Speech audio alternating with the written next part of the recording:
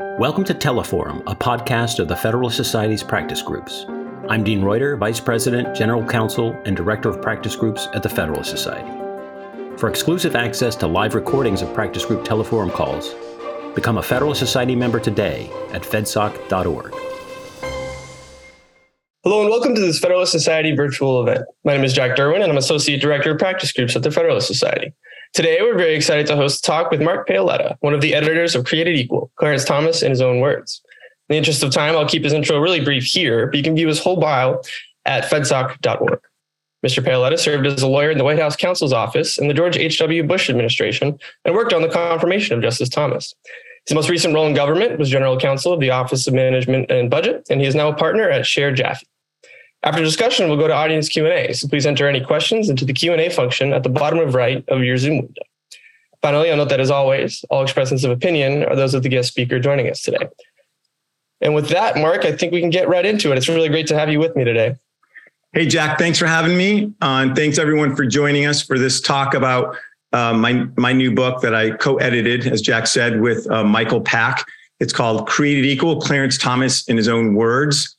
It's a follow-on to the great movie that came out in 2020 of the same name. When Michael Pack made that movie, or I should back up a little bit, that movie came about because there had been just a relentless attack over the 30 years of Justice Thomas being on the court. And there was a movie that came out called Confirmation that starred Kerry Washington as Anita Hill. It came out in 2016. I became aware of the movie in 2015 and was just livid that the corporate media would continue to kind of do these types of movies and attacks, one-sided smears on Justice Thomas. And so I wanted to make a movie that told Justice Thomas's remarkable life in a fair and balanced way. And so I talked to some friends and connected up with Michael Pack, who is a great documentary filmmaker. Has made about 15 films, most of them shown on PBS, maybe all of them have shown on PBS. And in fact, he was interested in making this film on Justice Thomas. And so when, and the genius of what Michael Pack did there, and I hope, everyone has seen it. If you haven't, I really encourage you to watch it. It's on Amazon, it's on other different platforms, but it's a wonderful, wonderful movie.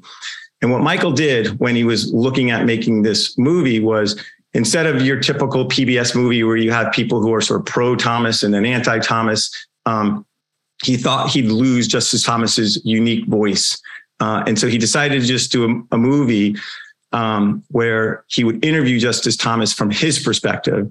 Justice Thomas recommended that Michael interview Justice Thomas's wife, Ginny, to kind of get a true sense of him and their life, and particularly during the confirmation hearings. And so Michael Pack ended up interviewing Justice Thomas for 25 hours. This was back in 2017 and 2018. It was 6 sessions that Michael interviewed Justice Thomas for about 4 hours a clip. And then he interviewed Ginny a little bit later, 6 hours, I think over 3 sessions. And I sat in most of those interviews, and there were so many exchanges and so many discussions that I thought would be gold for the movie. And then when it came time to make the movie, and I was watching it develop, and Michael was sending me different cuts of it. Some of it was longer at first, but as we cut it down, or as he cut it down, there was so much that was being lost. And I thought it would be sort of a crime to have these amazing exchanges and discussions and Justice Thomas's thoughts on his life, his jurisprudence on a cutting room floor, never to see the light of day. The first focus was, let's make this movie and get it done. And that was done. But the idea was to gather up all of this footage and put it into a book length interview. So that's what this book is. It's a follow-on to the movie, but it's a book-length interview of Justice Thomas from those sessions. And there's an appendix that has 30 pages or so of Michael Pack's interviews with Ginny Thomas. And I thought just to get a flavor of the book and how it sort of the passage, I think, that made me most want to try and get something into the film that just couldn't because of time constraints was this passage. And I think it gives you a sense of Justice Thomas and those discussions, and just, so I'm going to read it since we have a little bit of time. It's a little bit lengthy, but it's on page 136 and 137 if you're all following along. Michael asked him, well, on the more libertarian side, you also watch The Fountainhead, the movie based on Ayn Rand's book of the same name, right? And Clarence Thomas says, oh, I still do. I still watch it a lot. The Fountainhead, I like the individual. Think about it. I'm in Savannah, Georgia. What's going on in Savannah, Georgia during my youth? All these things that the government tells me I can't do. I can't walk across the park. I have to walk around it. I can't drink out of this water fountain because the colored one is over here. I can't go to Georgia Tech. There are all these things, all these limitations. If you drive down here, you don't have any rights. If you go over there, you don't have any rights. On and on and on and on. When I read Fountainhead and Atlas Shrugged, I'm not going to tell you I understood objectivism, but it emphasized the individual. I'm free to do what I want to do. That's in the individual. Then I read later on, After a Black Boy and Native Son by Richard Wright. I read Ralph Ellison's Invisible Man. Again, where is the invisible man? Underground. You get to think for yourself. You get to be who you are, despite what society says. So you have stood against segregation. You have to go in. You have to go indoors that they said should be closed, right? Then why don't you get to think the thoughts that they say are closed to you, even if your own people are saying it? So let's just take an example. We agree it was wrong for me to be prevented from going to the Savannah Public Library. Okay, people agree that's just against society. So then, okay, what if they let me go in the library, but they said there's a certain part of the library or certain stacks in there that are off limits to blacks? Oh, that would also be wrong. Okay. What if they say there are certain books that are marked no coloreds allowed? Would that be right? No, that would be wrong. If all those things are wrong, it's wrong for them to prevent me from being in the library. It's wrong for them to prevent me from going to certain parts of the library. It's wrong for them to prevent me from going to certain books in the library. Why is it right for them to tell me I can't have certain thoughts that are in the books in the library? Obviously, there's no answer. It's absurd. So that's a passage from Created Equal. And it catches, I think, Justice Thomas so well in sort of peeling away, tearing away all the noise to get to what's at issue. And so that's what the book is wonderful exchanges like that. 95% of what's in the book is not in the movie. You know, it's a 2-hour movie. It's 30 hours of interviews. So if you do the math, it's most of it is not in it. All the movie is in the book because obviously a lot of those exchanges and a lot of those passages were gold, and that's why it was such a great movie. You know, a lot of you are familiar with Justice Thomas, but it's important to kind of go back to where he came from, right? I think in modern times, certainly he has traveled further, certainly in the Supreme Court, and I'd say of most national public figures, of being born into segregation in 1948 in Pinpoint, Georgia. And he's born into, in a little coastal town right outside of Savannah to a broken family. His mom has 3 kids. She's a maid trying to raise 3 kids. And he's running around with his brother. And his mother's having difficulty raising him. And he goes to live with his grandfather when he's 7 years old. And that changes his life. His grandfather, when he arrives, says, boys, the damn vacation is over. That begins this new life for him. And his grandfather is a man who was born in 1907 in the segregated South. And he is making his way. And his grandfather teaches him hard work and discipline and no excuses. And he learns those lessons. He goes to work for his grandfather on his oil truck. He's got a small fuel oil business. And he learns hard work. His grandfather believes that in order to sort of really succeed, you need to go get a good education. And so he enrolls his brother, Myers, and Clarence into St. Benedict's Catholic School, which is an all-Black segregated Catholic school. And it's run by these Irish nuns who are down in the South who are called all sorts of terrible things for being down south and teaching in the black schools, the all black schools. And, but they teach the students hard work and no excuses. And they're going to get them ready for, their math, their history, their English. They're going to show them that they are equal. Despite what the segregation laws say, they are equal. And that is those two things. His grandfather, who, teaches him hard work, discipline, and no excuses, and the nuns who teach him the same. Those are the most impactful people on Justice Thomas's life. To this day, he talks about the nuns. He talks about his grandfather. His memoirs are called My Grandfather's Son. And so those are the most important foundational elements of Justice Thomas's life. He goes off into the seminary. So Justice Thomas is an altar boy at St. Benedict's. He goes into the seminary for high school, and he loses his vocation. He goes into the seminary. He's the first of two black students to go into it was called St. John Vianney's minor seminary, it's a high school.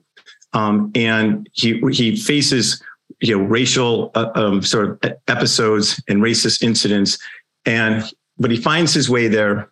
He goes off to the major seminary for college. And again, in there, he loses his vocation, not because he lost his faith, but because he thought the church wasn't doing enough in addressing racial injustice. And so he leaves there's a terrible incident where, when Martin Luther King is assassinated, one of the seminarians says, "I hope that SOB dies." And with that, Justice Thomas says he lost his vocation. And when he was wanting to go into the seminary, his grandfather had said, "You can go, but you can't quit." So when Justice Thomas quits, his grandfather, when he comes back home, his grandfather kicks him out of the house. And he goes up to Holy Cross College ultimately to go to school. And there he becomes a radical by his own terms. He rejects his grandfather's and the nuns' teachings. He says race and racism explains everything. He joins the Black Student Union. He becomes a leader of the Black Student Union, connects up with sort of the Black Panthers and Black nationalism. But even when he's going through those times, he's always fiercely independent. You really see Justice Thomas trying to sort of figure things out. And there's the Black Student Union, and it's interesting for times like today, the Black Student Union wanted to create a black corridor in the dormitory of only black students on a particular hallway or area of the dorm. And Justice Thomas said, I just came out of segregation. Remember, Justice Thomas was born in segregation in 1948. He's going to an all black Catholic high school in 1964, 63. And he breaks the color line in 1964. So now he's up at Holy Cross in the late 60s. And he's thinking, this is crazy. Why are we doing this? But he wants to support his friends. And so his agreement is, I'll live on the Black Quarter so long as I can have when he had first went to Holy Cross as a sophomore, his first year at Holy Cross, his roommate was a white student from Rhode Island who became great friends with Justice Thomas, was very helpful. They were great friends. And so he said, I'll live on the Black Corridor so long as I can have my friend and my roommate, John, live with me. So that's what Clarence Thomas did. So kind of a classic Clarence Thomas action. He's kind of fiercely independent, loyal to his friends, always loyal to his friends. But I think that's a great way to capture Justice Thomas. He goes, he's at Holy Cross and he gets involved with all these protests, and he goes to a protest up at Harvard. I guess it's up in Boston. It goes over to Cambridge. It's an anti-war riot, and a riot breaks out, and a lot of violence, a lot of just bad things going on, as he said. And he realized he had kind of jumped the rails, and that he had really become the antithesis of what he had been raised to be. And so he comes back to Holy Cross that night, early in the morning, and he stops in front of the chapel. And he had left the church. He had not been in a church for a few years. And he stood in front of the chapel and he looked up at the cross and said, if you take to God, if you take anger out of my heart, I will never hate again. And Justice Thomas says, that's the kind of the beginning of the slow return to his faith and to his grandparents and the nuns' teachings. So in this book, you can see Justice Thomas's intellectual journey. He talks about reading To Kill a Mockingbird by Harper Lee, The Fountainhead by Ayn Rand, A Native Son by Richard Wright, Invisible Man by Ralph Ellison, as we read from that passage. And then, of course, when he leaves Yale Law School and goes out to Kansas City, so he goes to Jefferson City. When he goes to Yale Law School, he graduates in 1974. As he says, he can't get a job. In his view, because of the stigma of what people think is affirmative action, that he, as he says in the book and in the movie, we're going to discount that a little bit. And so Justice Thomas tells a story of how he interviewed with a number of different firms and he couldn't find a job until Jack Danforth, who was the new Republican Attorney General and an alum of Yale Law School, came to town, interviewed Justice Thomas, Clarence Thomas, offered him a job in Jefferson City to work for Jack Danforth. He goes out there and he talks about those days as some of the happiest days of his life. He had hundreds and hundreds of cases working in the Attorney General's office. He loved the people he was working with. So really finding his way. And he's also, again, intellectually, he was kind of moving now towards libertarian to more conservative. And he discovers Thomas Sowell. And he said when he first read Thomas Sowell, I think at Yale, he had seen this book, looked at it a little bit, and threw it in the garbage and said, no black man could think this way. He gets reintroduced to him by a colleague in the Attorney General's office who references this book that had just been reviewed in the Wall Street Journal. And Justice Thomas reads the book and loves it. He says it's like finding water in a desert. And he becomes a huge fan of Thomas Sowell. And to this day, they are extraordinarily close friends. And Justice Thomas beats Thomas Sowell at Washington University in 1978. And Thomas Sowell is debating Ruth Bader Ginsburg on a panel. And Justice Thomas goes over and meets him and talks with him. And that begins this lifelong friendship. So you see Justice Thomas again in this book talking about those days. He comes into the Reagan administration. And there's a story on him just at the beginning of the Reagan administration in December of 1980, just before it begins, by Juan Williams. And Justice Thomas is talking about some of the problems of social programs and how they have adversely impacted his family and his sister. And it becomes this big story and he's pilloried. And I call that from, I think it was December 16th, 1980 is when that article appears. And I sort of peg that as a day when Justice Thomas got on the radar of the left of wanting to destroy Clarence Thomas because he was not singing off the song sheet that was accepted. But he goes into the Reagan administration and it starts at the Department of Education and then moves over to the Equal Employment Opportunity Commission. And that place is a wreck when he gets there. And he cleans it up. There's no filing system. There's fleas. It's dilapidated. They have no system for their records. He really cleans it all up. That's his focus. It's really kind of the managerial part of it. And also bringing it back to, instead of doing these charging of companies and settling for nothing, he was looking for real discrimination and then hitting those companies hard with penalties. That's how he thought it should be done. The Washington Post gave him great reviews and a great editorial about him having cleaned up the place. And after he had kind of gotten on top of the job there, he becomes really interested in the Constitution and our founding. And that's where he hires these two Claremont professors, Ken Masugi and John Marini.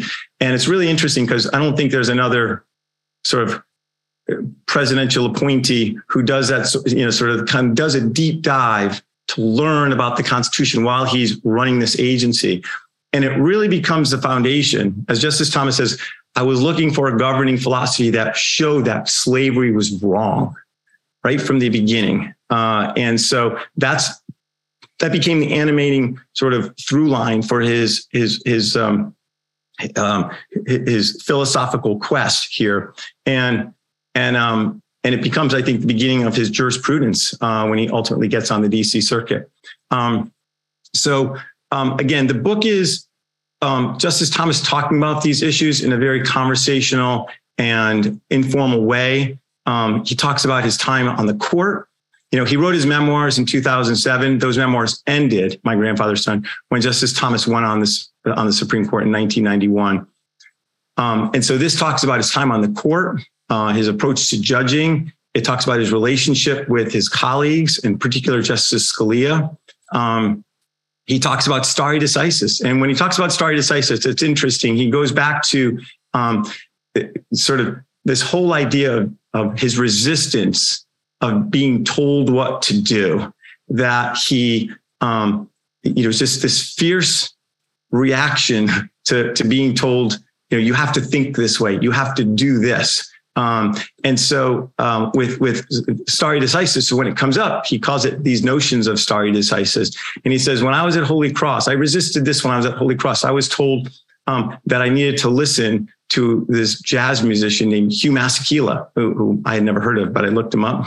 And every Black student at Holy Cross was supposed to listen and love Hugh Masekela. And Clarence Thomas says, I didn't have anything against Hugh Masekela. I didn't have anything against jazz. I like jazz, but I wanted to listen to country. I wanted to listen to classical. The idea of them telling me what I'm supposed to be listening to was offensive.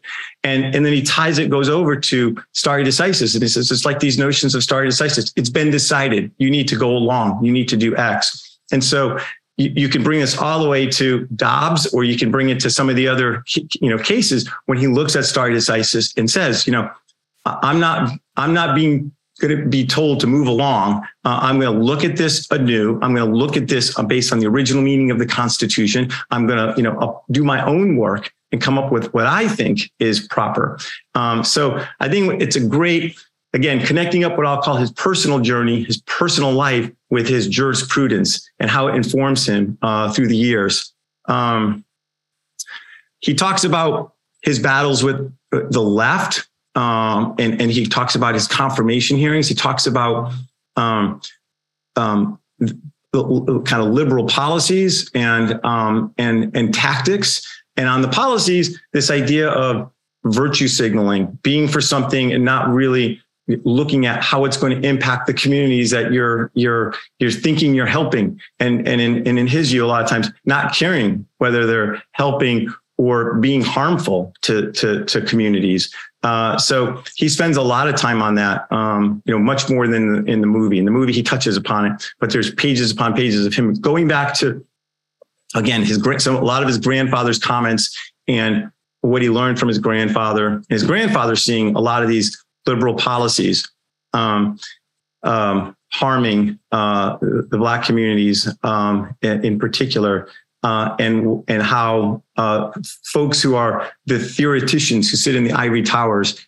And one of the interesting things in terms of Justice Thomas's life, when he went to Yale Law School, he worked at the Yale, at the New Haven Legal Assistance Office for 3 years. For his entire time at Yale, he worked, on the ground in an office in the city, helping people who had problems, everyday problems, as he calls them. And so he saw what, were the problems, and that the folks that were up in the ivory towers, as he called them, some of these Yale students who had these grand ideas of how to save humanity, didn't have any connection or understanding of how those issues or how those policies would impact the people they thought they were trying to help or that they were intending to help. And then he goes on to the court, obviously, and it has an immediate impact. A lot of people don't know that Justice Thomas writes more opinions per year than any justice on the court.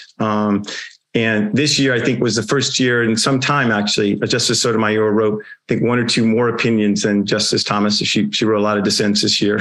But he's put down a body of work from the day he got on that court that would be the sort of the roadmap for an originalist view of the Constitution that others could pick up. So even if he was a solo dissent, even if he was in concurrence, he was going to make his point, do the hard work, do the deep work, do the deep dive on providing the evidence for why this particular, clause in the Constitution should be applied this way. Same thing with sort of statutes and textualism, but going back to the Constitution, the most important document, a roadmap, a body of work. And you're seeing, I think, over the years, with Justice Thomas laying these things down, and in fact, the left, and I could revisit this in some of the Q&A, but the left has always attacked Justice Thomas for being not qualified, right? When he first got on the court, there was cartoons, and some of them are in the movie, of Justice Thomas being dependent entirely on Justice Scalia. And there were these awful cartoons in the movie that were run in the press, and it was to belittle, disparage, trash Justice Thomas. And all he did was he did his job. He did it, and this was part of the problem, in my view, of sort of the narrative of Justice Thomas. Just going back to the confirmation, when those hearings were done, and after all the Anita Hill allegations, which I think are absolutely false, the American people watched those hearings, and it was 58 to 24 that they believed Clarence Thomas over Anita Hill, and only 26% of women believed Anita Hill. So from the day, that's an overwhelming majority of people who believe Clarence Thomas was telling the truth. And then to go on the court and the attacks to continue on Justice Thomas, and in the most racist of ways.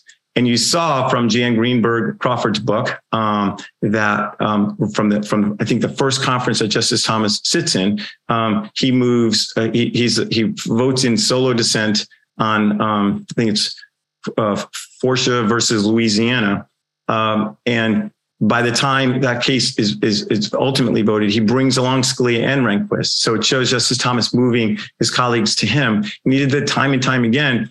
And now you're seeing this body of work and his commitment to originalism, his fearless commitment to originalism, bearing fruit. And you see with the EPA case, you see with the Dobbs case, you see with the religious liberties case with Coach Kennedy.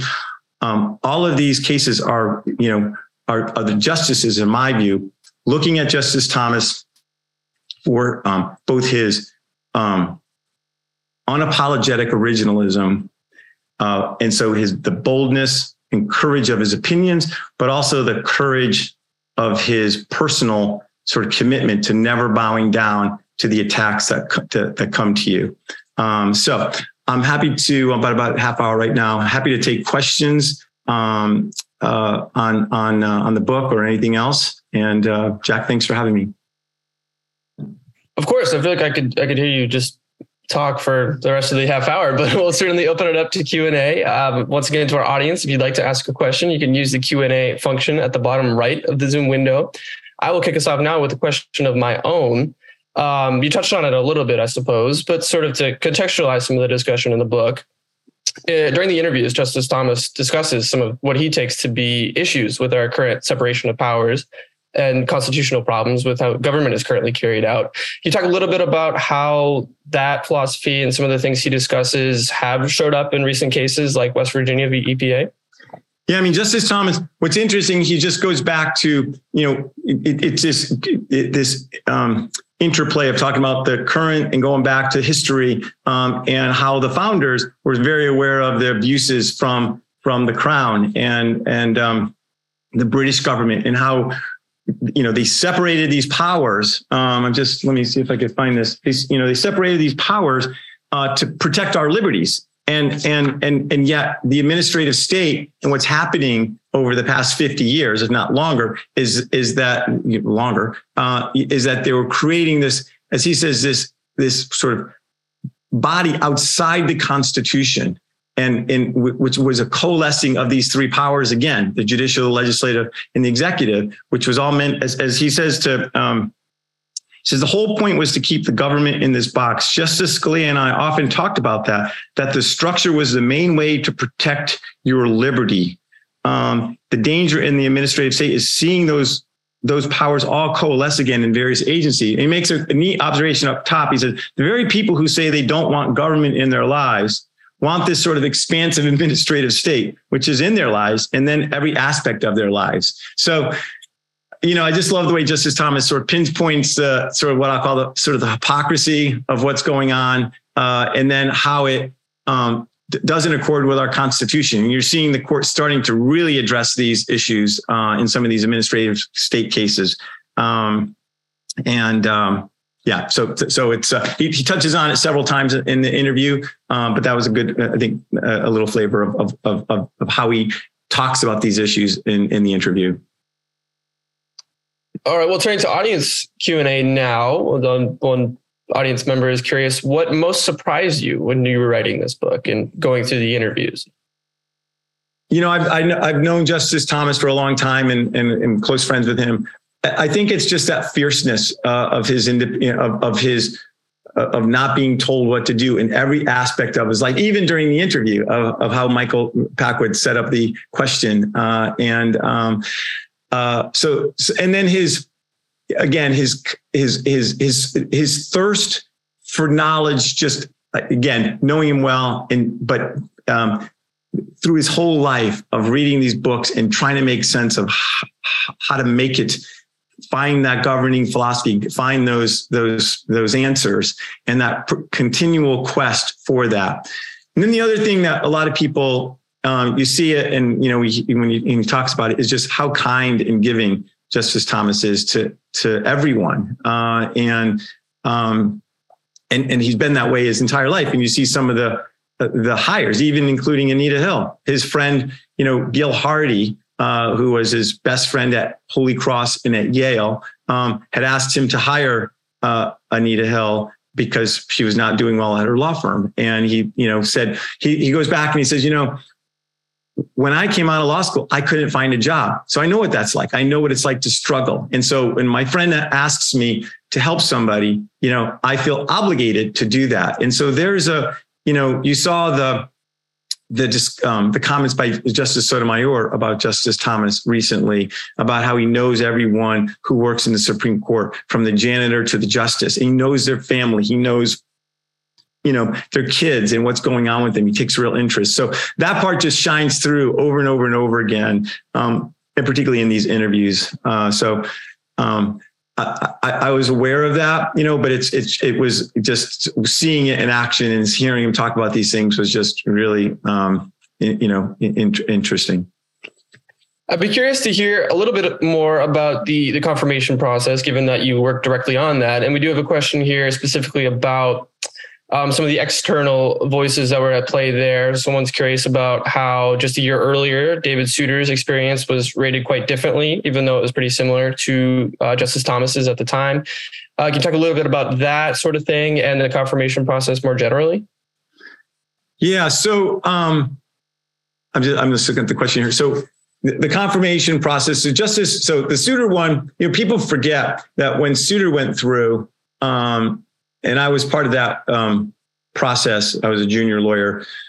They tried to make him into a monster. The left did when he first was kind of going through, and obviously he was not conservative or originalist. But you saw kind of the caricatures that the left would even do to someone like David Souter. Clarence Thomas had gone through the DC circuit in 1990. And I had met Justice Thomas back in 83 when I was a senior in college, and met him on a trip, spent about an hour with him and was really taken with him. I was the first person to reach out to him in the White House in March of 1989 I was on the Judicial Selection Committee, and they were interested in selecting Justice Thomas for the DC circuit. So I reached out to him. That's where I first kind of got to know him. And I think the Democrats were fine with him going on to the DC circuit, and said essentially, like, again, going back to that time, they had this incredibly voluminous document request that they sent to Justice Thomas. The Wall Street Journal, I think, ran in their editorial page, and took him through, I'll call the paces and all that, but made it clear that if he was going up to the Supreme Court, it would be a completely different story. And I think the Democrats, after Justice Thomas went on the court, and we could talk a little bit about him trying to destroy him, I think they saw that letting any sort of conservative, Black or Hispanic get up to a circuit court is going to be trouble for them. So that's why, as you saw, Janice Rogers Brown, the Democrats filibustered, right? Miguel Estrada, the Democrats filibustered. And I think it went back to what they learned with Justice Thomas when he went on the DC circuit. So the confirmation hearing was just, he was nominated on July 1st by President Bush, July 1st, 1991. And literally from the first day that happened, it was just an effort by the left to destroy, attack him nonstop, on made up things, on distorted things. And so that was a lot of my job, was to work with Justice Thomas and the team on pushing back on all of these smears, and they were constant. I think we did a pretty good job. So, and Justice Thomas was out there so that by the time the hearings came along, people thought he was going to get confirmed, despite, you had the NAACP come out against him and Justice Thomas talks about how this was all driven around, and it's interesting, we're talking about it right after this term, it was all about abortion. Everything about going after Clarence Thomas was about abortion, and the left not wanting him to be on because they knew, I think, that he was this fiercely independent thinker who would rule the way he and again, as he said, he hadn't thought about it at the time as a judge, in terms of where he would be on it. But I think they recognized that he was a person who was committed to the Constitution. So it was a horrible experience. The hearings, the first set of hearings in September was, I still think, the longest on record before the Judiciary Committee. And then obviously when the Anita Hill allegations were lodged, everything blew up. And to me, the most kind of disgusting and despicable attacks on him.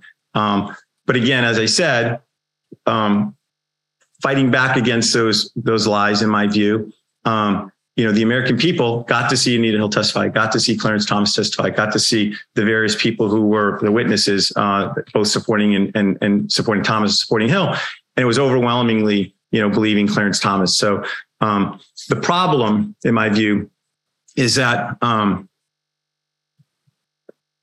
you go on the Supreme Court and people think you have some army or you have some PR firm, you have somebody who's going to defend you.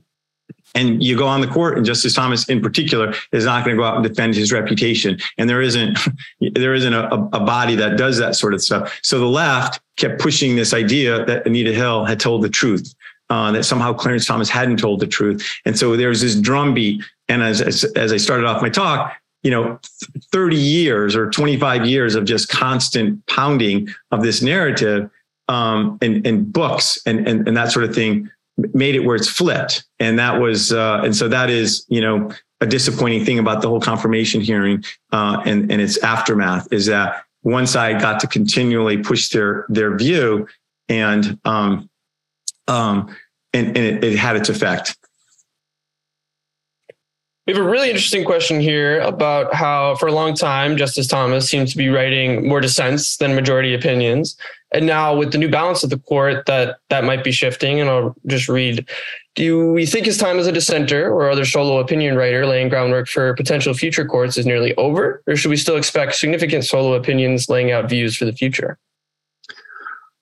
Let's see. I think that obviously the court he's going to be writing a lot more concurrences. I think the Dobbs one is a perfect example where, the justices are aligned more with Justice Thomas, but on to substantive due process. Justice Thomas wanted to write separately on that. So I think you can see by and large, not always. I think Justice Thomas, I don't know where, maybe some of the more con law folks in the audience would have a better sense of where Justice Thomas is splitting from his, originalist colleagues on certain things, or they have a different view in their views on originalism on some aspect of it. But by and large, I think it will be, he's done the work for 30 years, a lot of them in dissent, laying that groundwork.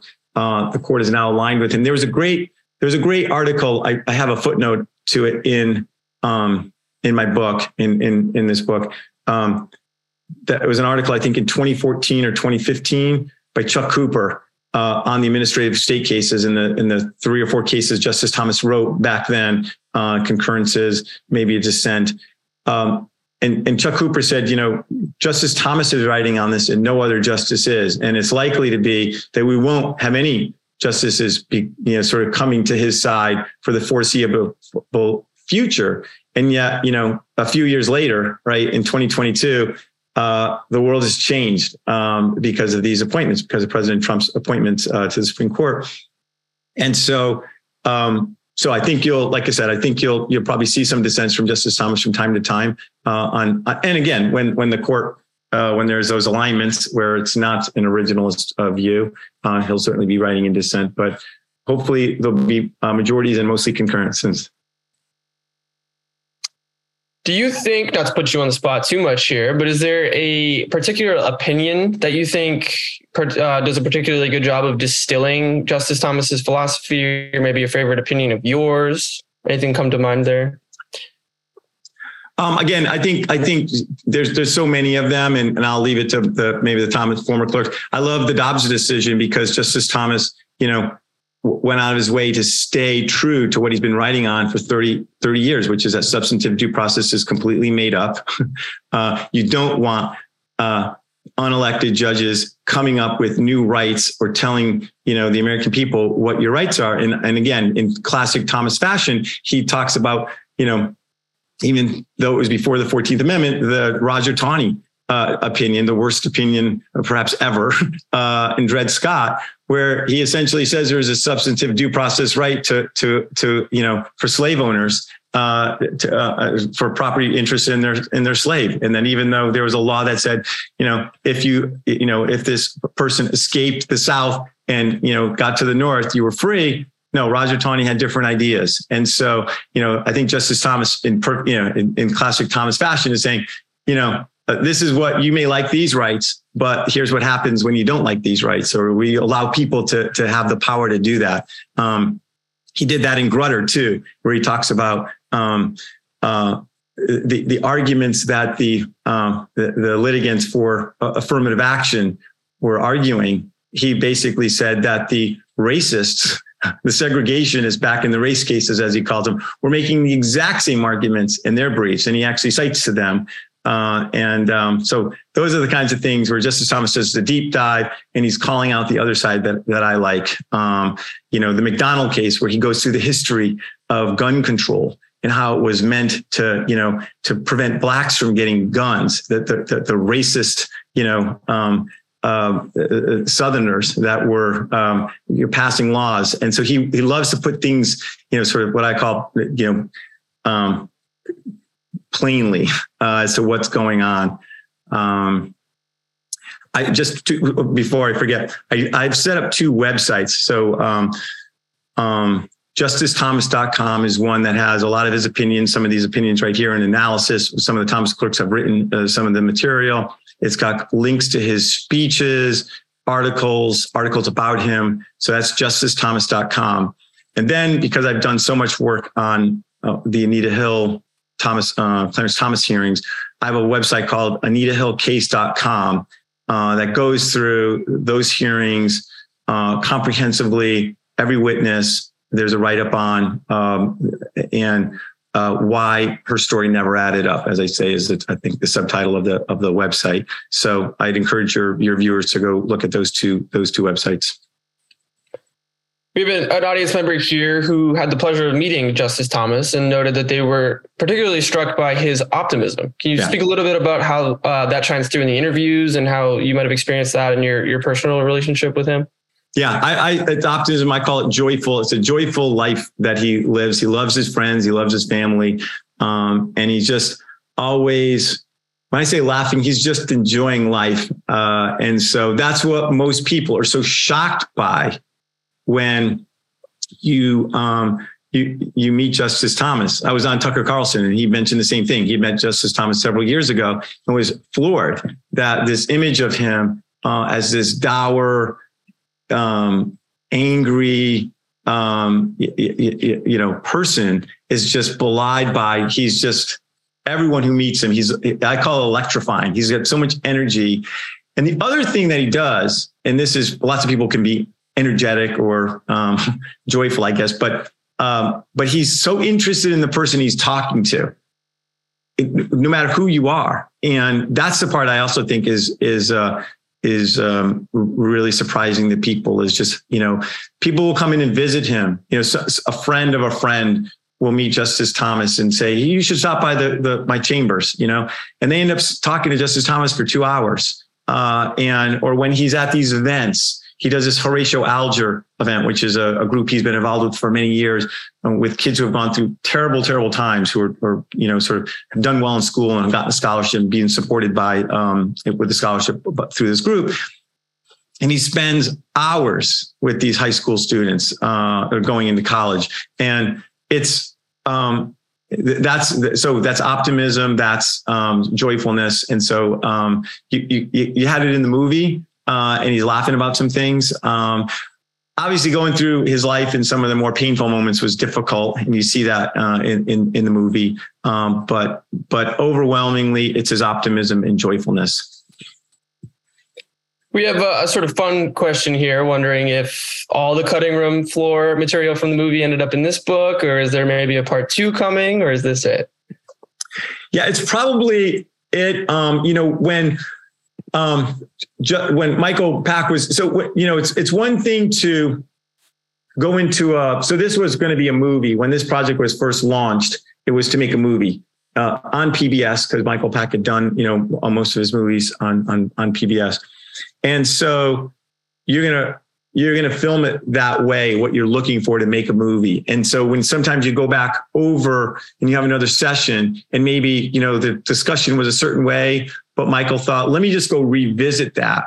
And it could be weeks later, or whatever it was, months later, Justice Thomas might be talking about the same thing, because Michael Pack would have brought up the same topic, you know what I mean? And it kind of goes a little bit different. So there's a lot of there's some repetition in the interview. But right now, at least, let me put it this way, it was a lot more work than I thought it would be to put it all together. And I knew I wanted to get this out, and I went through the book or through the interview, and this is what we came up with. Maybe down the road, but for now, it's this. This is it. And I have some other Thomas related projects I want to focus on. So maybe at some point I'll go back and look through the interview again and see if there is more stuff there, obviously, but I think this is the best cut on it. So how long do you think Justice Thomas will serve? And in a big picture sense, what do you think will be his ultimate legacy? I think Justice Thomas will serve for another 10 or 15 years. When he was confirmed, he was 43 years old. He said the left had robbed him of his 43 years. They had just, kind of taken away tried to destroy his reputation. So he's at 31.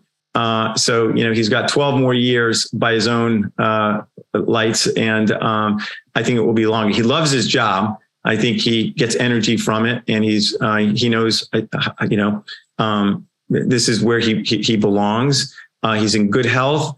And so I expect him to serve as long as he's physically able. And I'm hoping that's 20 years. He's 74. So he's got a lot of time. And then his legacy, I think it's, maybe twofold in terms of obviously his jurisprudence and his unflinching commitment to originalism. I think he's the greatest originalist on the court, and has been. And so that body of work, I think, will be a great legacy. And you see the court already coming towards, kind of his view on many, many things. I also think his legacy of, more than any other justice, I think, he has 15 former clerks as judges, most of them on the federal bench. And he's got an army of former clerks that are out there. And then I think he's inspired a whole generation of lawyers to think this way. And when I say think this way, be bold, believe in yourself, and be fearless. And so in his jurisprudence, and then also in his personal life, that they see him under attack nonstop, and he never gives an inch. He never moves. And that's inspiring to, I think, a lot of people. And I think he hopes it shows an example of how to be courageous in these times. And so that's what I think his legacy will ultimately be. And I think, again, on the current court, a lot of these, justices, and particularly on the conservative side, were clerks when he was up there. And I think they got to see, a justice who was a committed originalist. There was that great, during Justice Gorsuch's confirmation, which I worked on, there was an email that came out where Neil Gorsuch is at the Department of Justice, and the Kelo decision comes down, and Justice Thomas's dissent. And he emails Greg Katsas, like, wow, look at this Thomas dissent. Like, what a guy. And so to me, it would just show like the impact he's having. You can't replace that of a young lawyer seeing a justice kind of throw down, if you will, on his view of what's right and what's wrong. And those are two, right? One's a justice and one's a judge on the court. And the impact that Justice Thomas had on them when they were young lawyers. And I think that's through and through so many, young lawyers who are older and coming into positions of influence and responsibility. Well, I'll do one final call for questions here. Once again, to our audience, you can submit through the Q&A box in the bottom right of the Zoom window. And while we wait to see if we get any more, I will just close out with a sort of more fun one. What is something about Justice Thomas that would surprise the average American that hasn't met him? Well, again, it's been written about a little bit, but he loves to go out on his bus. It's a real bus. It's a Prevost kind of Greyhound type bus. It's outfitted to be a sort of a personal living space. And I've been out on it a bunch with him, and he's just this regular guy, but people kind of sometimes recognize him. But he loves to go out on his bus and see America. He goes out with Ginny. They've been to about 40 states over the years, and they stay in camping grounds and Walmart parking lots and that sort of stuff. And so he's and he knows everything about a bus. He knows every engine size, or he can fix his bus when need be. But sort of he's a gearhead in that regard. But that's probably maybe something surprising for people. Certainly. Well, thanks so much, Mark. This has been absolutely fantastic. Sorry, just double checking to make sure we don't have any more questions coming in. I think we are all set with that. I mean, any closing comments here? No, I thanks for having me. And I hope everyone will read the book, buy the book, read the book, and watch the movie, and visit the sites. Justice Thomas, he'll never do anything to, when Michael Pack agreed to do the movie, Justice Thomas wasn't convinced. We had to convince him to actually participate, to be interviewed, because he's that, what I'll call, uninterested in his legacy, or putting out his legacy, or, proclaiming it. So I hope the members of the Federal Society will do that, read Justice Thomas's memoirs, and watch the movie and buy this book, and defend him when he's being attacked by the left, and I'll call it spread the good news, but defend him, because I do think he's our greatest justice and our greatest living American right now. And he needs defending. He's been under constant attack. And so those are my closing thoughts. Can't thank you enough, Mark, for taking the time. And thanks again to our audience for tuning into today's event. You can check out our website, fedsoc.org, or throw us a follow on all the major social media platforms at FedSoc to stay up to date. With that, we are adjourned. Thank you for listening to this episode of Teleform, a podcast of the Federalist Society's practice groups. For more information about the Federalist Society, the practice groups, and to become a Federalist Society member, please visit our website at fedsoc.org.